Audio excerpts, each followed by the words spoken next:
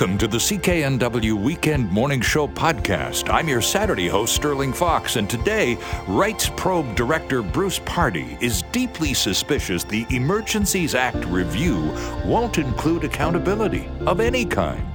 The Heart and Stroke Foundation's Opal Desmarais says there are lots of reasons why winter and the holidays are hard on the heart. Deloitte's Research Director Duncan Stewart has some 2023 predictions for streaming services and social media. And Royal Road's political scientist David Black thinks David Eby will break the 2024 fixed election rule and go to the polls early next year. So let's get started. Just a couple of weeks ago, the Public Order Emergency Commission, reviewing the use of the Emergencies Act, headed by Justice Paul Rouleau, finished hearing evidence from witnesses. Mr. Justice Rouleau is presumably now preparing a report based on the testimony he heard over several weeks of hearings. So will the report be a whitewash? Our next guest is somewhat suspicious. It's a real pleasure to welcome Bruce Pardy back to our show. Professor Pardy teaches law at Queen's University in Kingston, Ontario. He is also the executive director of Rights Probe. Bruce, good morning and welcome back to the show. Good morning. It's a pleasure to be with you. Thanks.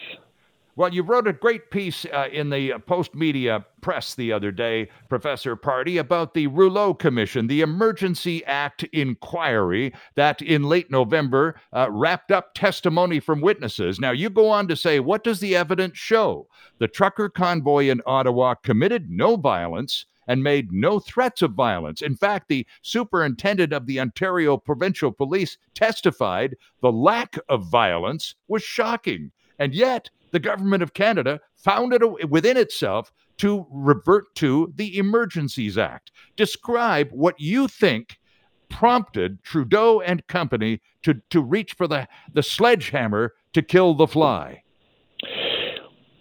Well, they probably felt like it was an emergency, and it probably was to them because it probably threatened their political narrative. But it doesn't amount to an emergency within the meaning of the Act.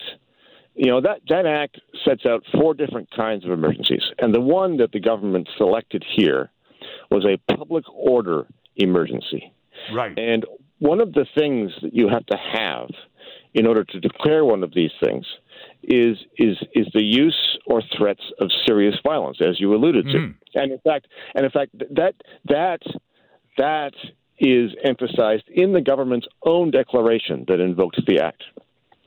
But as you listened to the witnesses at the commission, it became apparent that there was no violence and no threats of violence. And so we're left with the question that you posed, which is, well, what's the deal?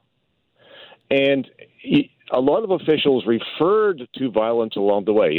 The violence that was all around them, the violence felt by the local community. But on cross-examination a couple of times, for example, interim Ottawa Police Chief Steve Bell was on the stand for a while, and he spoke of this kind of violence. Violence felt by the community. But on cross-examination, he agreed that he wasn't talking about actual violence. He was talking about the perception of violence, right. the feel of violence from the totality of the actions that the truckers were engaging in, which were essentially rhetorical and ideological, and some honking thrown in. But by the way, the honking was stopped when a court issued an injunction. And when it did so, the trucks largely stopped. So The honking wasn't a problem after a certain point. So bottom line here is, according to the evidence given in front of the commission, there was not the use or threats of serious violence. And if that is not the case, then it would certainly seem to me and a lot of other people that the use of the Act here was not, in fact, authorized or proper. Bruce, I'd like to quote from your article again. Quote, "The government was embarrassed. Deputy Prime Minister Chrystia Freeland, who had been told by an American official that the truckers were making Canada look like a banana republic, had urged the protesters should be identified as terrorists. We also know that, close quote, we also know that Macron in France was talking to Trudeau, and other world leaders were expressing their concern about what was going on in a G7 capital, the likes of which happens in their G7 capitals on a routine basis. Right, yes. And, another way to put this is to ask this question. What was it that the truckers did that was illegal? And you're left, essentially, after the honking stopped, you're left with the answer that it was parking. They were, in fact, parked unlawfully. They're, certainly in violation of parking bylaws and the like. But that was pretty much it. And so what you have here is an emergency a national emergency being declared by a government, invoking an Emergencies Act on the basis that somebody is illegally parked and won't move. And that's embarrassing. It's embarrassing because the government and all of the Ottawa police in particular, but the law enforcement officials could not figure out how to get rid of these peacefully parked trucks on the streets in front of Parliament Hill. So let's skip ahead to now where we are with the commission, and Justice Rouleau is reviewing the evidence and will no doubt publish his findings soon. Again, to refer to your article, Professor Pardy, quote, "The commission is a ritual. And the purpose of ritual is performance, not outcome. The commission's purpose has already been served, to create the impression that whether the use of the act was justified is a serious question to consider, and to make it appear there is accountability without having to provide it." And then you add, perceptive Canadians will notice the product does not match the packaging. Explain that just a touch more, if you could, Bruce, please. Sure, yeah. So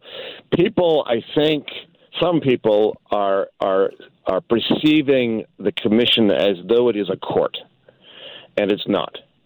The commission is an inquiry that's required by the Act, but the commission is not focused and does not have the singular mandate to determine whether the government's invocation of the act was lawful. That will take place in a courtroom because that action has been challenged in a legal proceeding.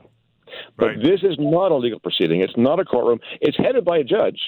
And so it looks like a court. There's evidence of witnesses and so on. But it's not a court, and it is not there primarily to solve the legal question. It is there to inquire into the circumstances surrounding the invocation of the act, to make recommendations, to write a report.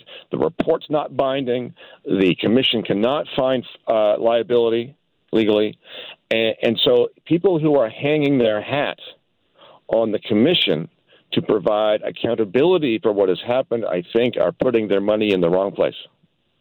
So the headline of the piece that that drew you to our attention again, Bruce, was the invoking the Emergencies Act was clear overreach. That is a finding that a lot of Canadians would expect, ultimately.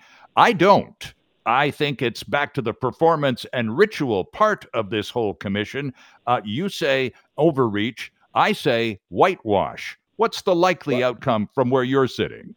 Well, one can only guess. And, of course, it would be within the power of the commission to make that finding in part if they so chose. But, I mean, I wouldn't put my money on it. I wouldn't expect that to happen. I think this is part of the narrative.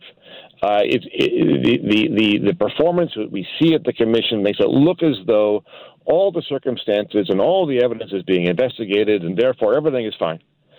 But that does not make it fine. And the real rubber is going to hit the road, I think, here when this question gets into a real courtroom in a real legal challenge where real rules of evidence are applied and you get to the bottom of something. Hopefully it will happen then.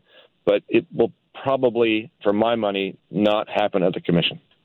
Indeed. Professor Pardy, always a pleasure to have you on our program, sir. We do appreciate your calm analysis, and I already look forward to the combination of the release of Justice Rouleau's report and, of course, its eventual way into, as you say, a real court. You and I will talk at those points. Thanks again for this morning. Great to have you back, sir. Sounds great. Thanks for having me.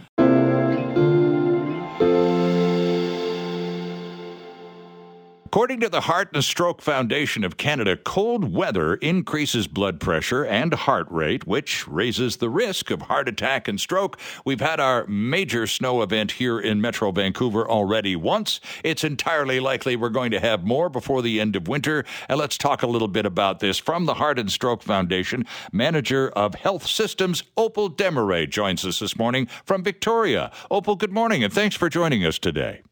Good morning. Thanks so much for having me. Well, you in Victoria have had a little bit of snow. Up island from Nanaimo north, they've had a ton. Not as, and we haven't had as much as they have here in Metro Vancouver, but we did have our one event already reminding us of real Canadian winter actually landing in our corner of Canada occasionally. And yes, let's talk a little bit about all of that snow, and it just appears overnight. Bang, you wake up and there's 6 inches on the driveway, and you roll your eyes. You grab a coffee and go, oh, geez, where'd I leave the shovel? And off you go. Yeah, we have definitely seen so much more snow here on the West Coast than some of our other friends in the rest of Canada, that's for sure, this year. So let's talk about all of because suddenly there you are and you haven't done any kind of exerting exercise, and the driveway's sort of normal size, but, it's suddenly 10 miles long when you got to shovel it, and you're not any kind of shape at all. So what kind of risk are you assuming simply by doing what you need to do to get to work? Yes, I'm so glad you asked. We, as you said, we know that more people die from heart attacks during these winter months, and the likelihood of having a heart attack actually increases after a snowfall. Mm-hmm. So shoveling snow is definitely a relevant thing to think about. Oftentimes people don't think of it as an exercise even, and you're moving sometimes hundreds of pounds of snow That's right. in a short period of time. So that's going to place a significant amount of strain on your heart, and for some people that can be quite dangerous. And of course, and we tend in this maritime climate here on the West Coast, Opal, and you're in Victoria, it's the same deal there. We get really wet, so we don't get the light powdery stuff very much. We get the heavy stuff, you gotta really push it hard. We do, yeah. I mean, if you live anywhere in Canada, you probably know that even just walking through that wet, heavy snow, it's strenuous. Mm-hmm. It's actually called snow-related exertion, but you're absolutely right. Our snow on the West Coast is different. It's heavier. It's really important to try and shovel that snow earlier before it gets frozen or even wet, or becomes more wet. Doing it in short bursts, making sure that you warm up. Trying not to do it right as you're leaving on your way to work is going to be helpful, so that you take time to fit breaks in there and make sure that you hydrate while you're doing it. Treat it like you would a workout, essentially. Mm-hmm. And of course, that's not typically the way we get angry and throw on some warm duds, grab the shovel, and just get the darn thing cleared away and grumble. And it's not seen as, hey, I get a chance to do a little workout here, do a little cardio on the driveway. We tend not to be that upbeat about shoveling snow, Opal. No, we don't. There's also no shame in asking for help. So if you are someone that feels that you're at risk and you don't feel like you're in physical shape to be going out and having such a high intensity workout like snow shoveling, ask for help from your neighbor or hire someone. And then alternatively, if you have an elderly neighbor, you are somebody who's physically able and fit to shovel snow, be a snow angel. You might just save their life. Mm-hmm. And another thing that comes up in a very neighborly thing, and we Canadians do it all the time, all blinking winter long, too. Somebody's stuck. Oh, let's go give them a push. So, half a dozen people get on the backside of somebody's car and get them going. That's really an intense exertion, isn't it? Mm-hmm. Yes. Yeah. The same sort of thing. You're not expecting it. You're not warming up, and you're not necessarily paying attention to your body the same way you would if you were preparing to do physical activity. Yeah, I'm looking through some of the notes that the folks sent along with your stuff here, Opal, and one of the things that crops up in this heart attack business is booze. Talk to us about alcohol and heart attacks. Alcohol, in an overindulgence of alcohol, can absolutely play a significant role in your increase for heart disease and, in turn, heart attacks. We know that it can be a stressful time at the holidays. It can also be a festive time, and we know that there's a tendency to want to overindulge in alcohol. So limiting your alcohol consumption this holiday season and all year long is a really great way to reduce your risk for heart disease. Mm-hmm. So consider keeping an eye on the consumption level at very, very least, correct? Absolutely. And try to swap out a sparkling drink with maybe some soda water and cranberry juice where you can. Alternating with some of those alcoholic beverages is an easy tip that can help generally reduce the amount that you're drinking. All right. Now, what about all of the fantastic food that we're about to devour over the next 2-3 weeks? I mean, people wait, and people only cook this once a year, so you don't want to miss another chance at it. And you know what I'm talking about. Overindulgence, not of just the alcohol side, but we do tend to overeat a little during this time of year, don't we? Definitely. Actually, the holiday plates are typically larger on average, and they're usually rimmed with decorations as well, too. So it's important to look at your plate and watch your portion size. So amidst all the turkey, stuffing, and potatoes and those good things, make sure you are filling your plate with plenty of vegetables. And a nice way that you can portion that out is by doing half your plate with vegetables, a quarter of your plate with protein, and then a quarter with whole grains. Okay. Let's talk a little bit back to the exertion side, whether you're shoveling the driveway or the sidewalk or helping push the guy next door out of his driveway. You got to take breaks. And that's one thing that people, all right, I'm going to get this thing done. I got 45 minutes. I got to be downtown. So I got to get this done in 15 minutes. So bingo, I'm just going to bear down and get it done. And that could be damaging, couldn't it? Absolutely. Yeah. Taking breaks, splitting up the task into a couple sessions is really going to be helpful. Dressing appropriately, so layering so that you're not getting too hot. And I know it seems a bit counterintuitive when it's so cold out, but making sure that you're drinking water and staying hydrated while you're shoveling snow is also going to help. And generally just listening to your body. If something doesn't feel right, it's time to take a break or stop.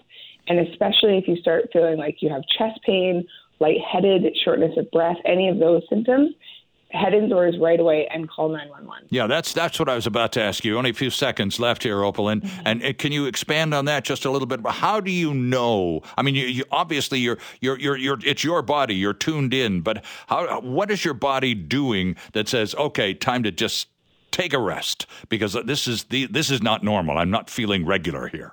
What are you feeling? Yes, the signs of a heart attack, the more kind of classic signs are going to be chest pain, which can feel like squeezing or discomfort in your chest. It can radiate up to your left shoulder or down your left arm. You can have shortness of breath, sweating, sometimes jaw, neck, or back pain, as well as lightheadedness. But actually for women, sometimes those signs can be different. Women can experience a heart attack without a chest pain at all sometimes.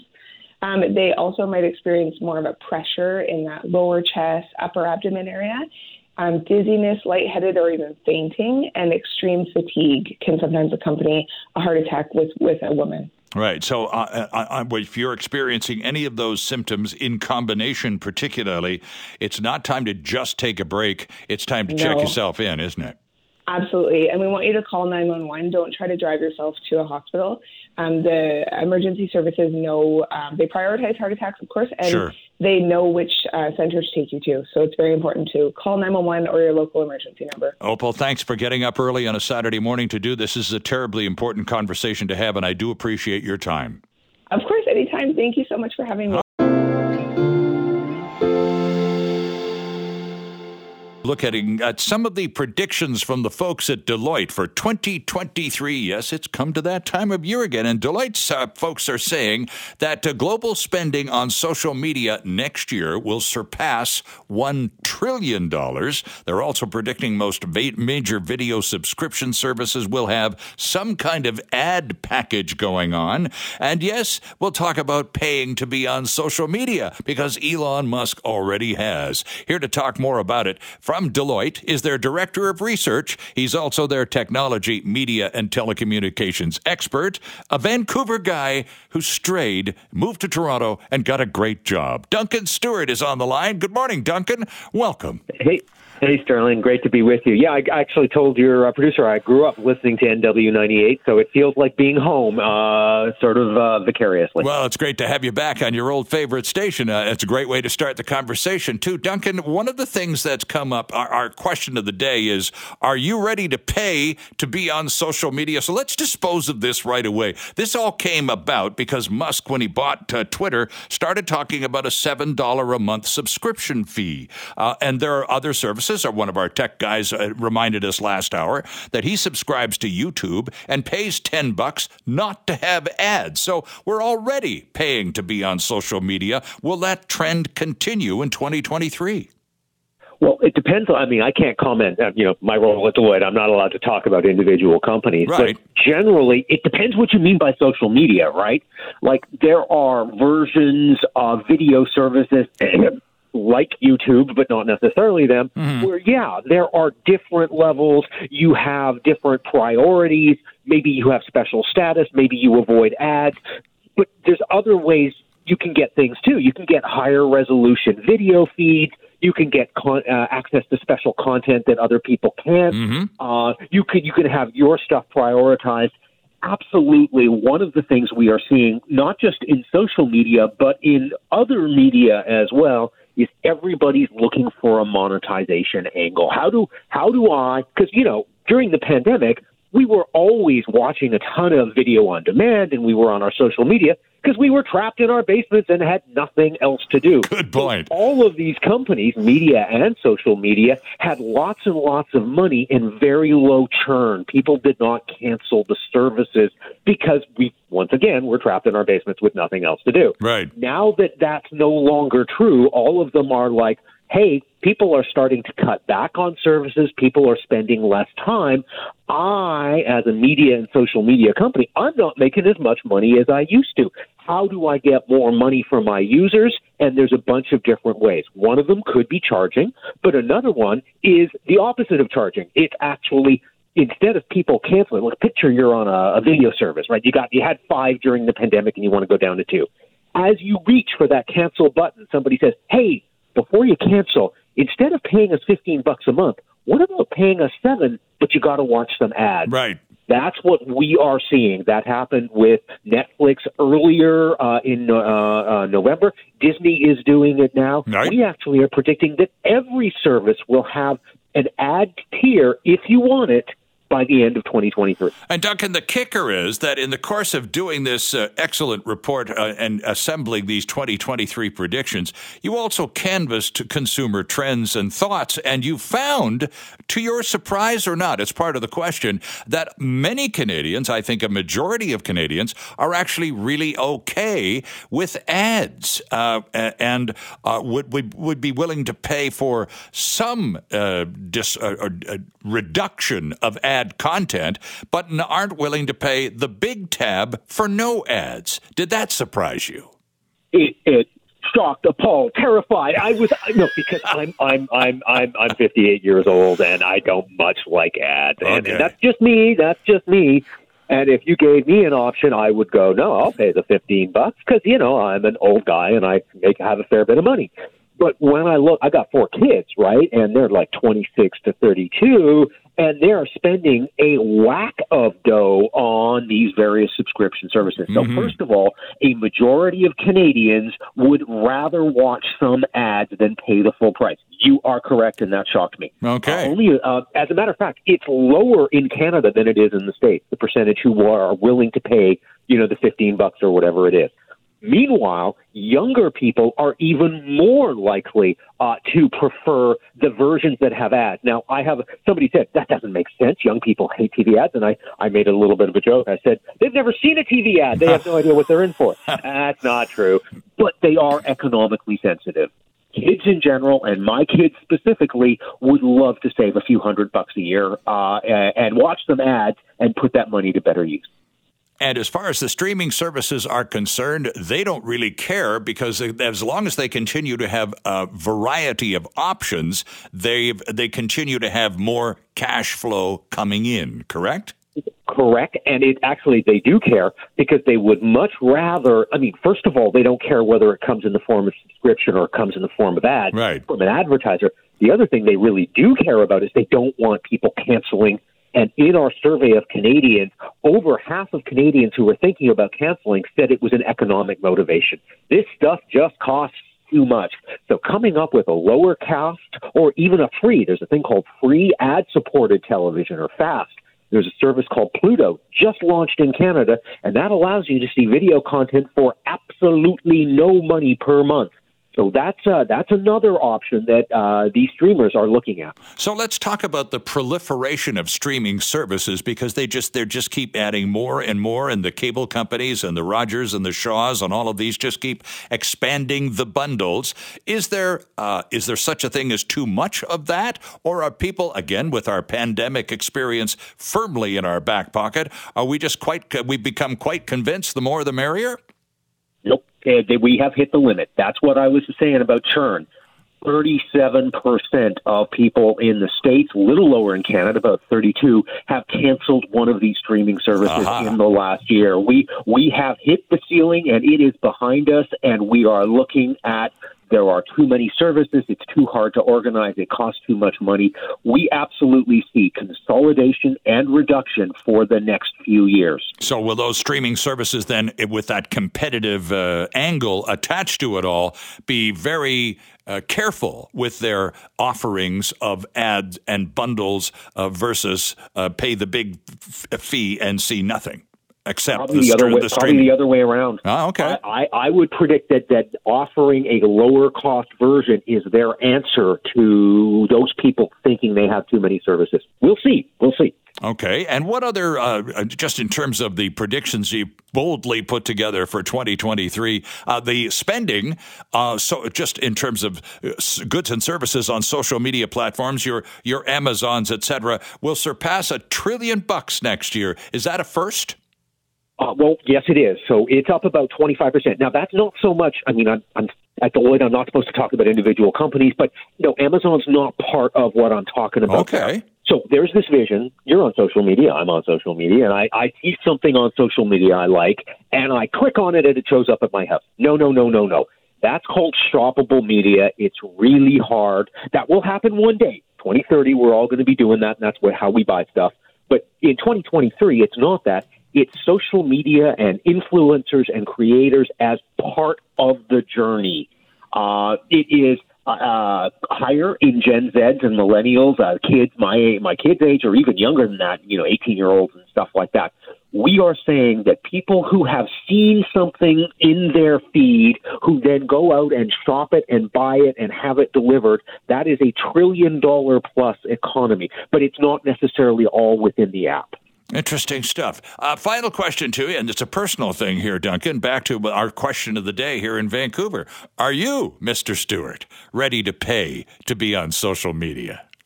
I would not, and I suspect a whole lot of other people wouldn't. We'll have to see how that whole thing emerges. It is a form of monetization. Nobody has yet figured out if it's the best form of social media companies making money. Well, I'm glad to discover you and I are equally cheap when it comes to those sorts of amenities. Duncan, great to have you on the show today. Thanks ever so much, and Happy New Year to you. You as well. Thanks.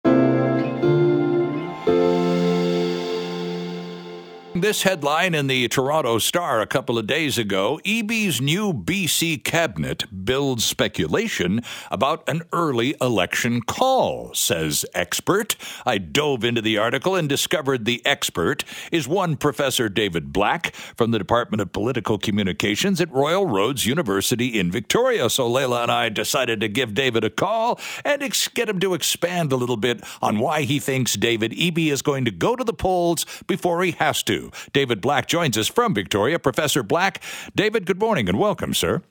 Good morning, Sterling. Good to have you with us. So what led you to believe this is essentially a pre-snap election cabinet shuffle?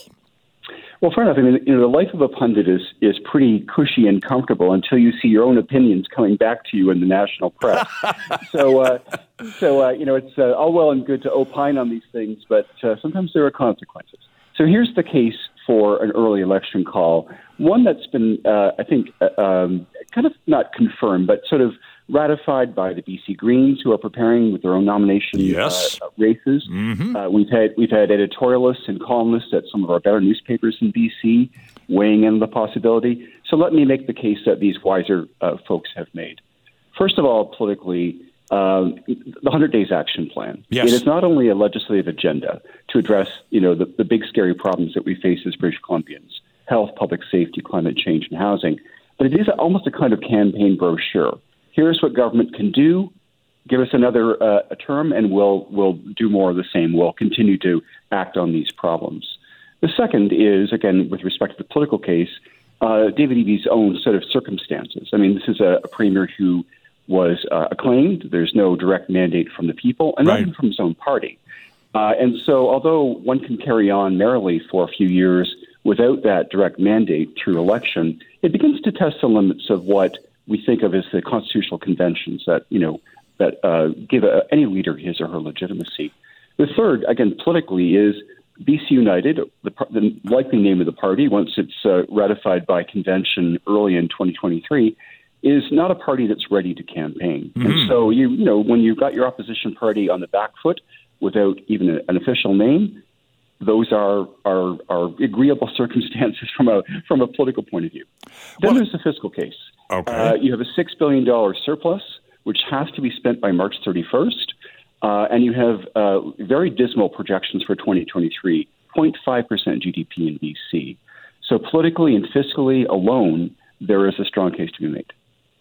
So now I'm going to just quote by way of retaliation here. Quote, I don't know how many times I can say it. I'm committed to a fixed election date for British Columbia, and the reason is quite straightforward. I was all across the province. I didn't hear one British Columbian say, gosh, you know what I really hope happens now is a provincial election. Close quote. David Eby, when confronted by my colleagues in the media around this cabinet shuffle. Deny. Mind you, there's same things being said about Justin Trudeau at the federal level. Not enough people really know who Pierre Poilievre is, and if he's going to stand a chance of beating him at all, he's got to do it before people get a handle on who might be the next leader from a different party. So the 100-day plan, back to that, David, if you don't mind, is it's now become fairly standard fare for the new administration coming in pretty much anywhere in North America these days. The governor, the premier, the whoever says, in my first 100 days, here's the action plan. But not as many of them come to the table with the kind of well-defined action plan that David Eby presented, do they? That's right. I mean, first of all, the 100 days kind of predicate goes back to FDR, back to the 30s. And, the depths of the Depression, Herbert Hoover had been disappointing as a Republican, and FDR wanted to demonstrate that he was a person of action and able to get things done. And so it's been around for a long time. But I think in some sense, fixed-date election laws, which BC was actually the first jurisdiction in Canada to introduce. Right. We innovated. We pioneered these laws. They kind of complicate our thinking a little bit about how governments proceed. If you take these organic conditions, let's imagine there's no fixed-date election law. You've got a new premier, you've got a new cabinet, you've got an ambitious agenda. By, say, early 2023, you'll be 2.5 years into your mandate. In normal circumstances, those are the things that might lead us to think that a government might seek an election call. True. It's this fixed-date law that tends to kind of almost have artificially mess with our political intuition. And I think, again, we have lots of examples. My favorite kind of breaking of the fixed date election law was the Harper government. Harper introduces that legislation federally in 2007, breaks his own law in 2008 in order to seek another minority government, which he did successfully. So we have plenty of examples, even to the point of almost kind of political comedy, where these fixed date election laws are on the books, but are routinely ignored by governments in and out of pandemic, federally, provincially, you name it. They are not a constraint. What does your homework, Professor Black, tell you about what the voters think about all of this? I tend to think that fixed election dates are something the voters can hang their hats on. Finally, we don't have to follow the premier around for a year and a half going, is it going to be soon? Is it going to be soon? When? We know it's going to be October the whatever, and that's it. I would think a lot of voters are quite happy with that and annoyed when the government breaks its own rule. That's a great question. I mean, the fixed date election laws were introduced in order not just to kind of as a corrective against political opportunism by the party in power, but as a way to address the democratic deficit, the fact that people were kind of getting alienated and not showing up for elections. Yeah. That certainty would allow the voter to kind of tune in when they needed to. Elections agencies could plan ahead. Parties could move in a kind of orderly pace to get ready for an election. It was meant to really, kind of restore public faith in the system. However, I don't think we've seen a lot of examples. We've had lots of examples of kind of, parties breaking the fixed election law where they paid a high political price. Right. Time after time, more often than not, the party in power that calls an election, a snap election, wins election. Well, no more solid example of that than the Horgan government ditching the Green Party in favor of a majority in the middle of a pandemic. An absolutely, completely unnecessary exercise that the public supported, obviously. Yeah, I think the public resets when we get to an election. The pull of the process, the issues, the drama, whatever the pretext, for calling a snap election, tends to be forgotten. And certainly opposition parties try to make political hay of that and say this was, we don't need this election and, people are exhausted, et cetera.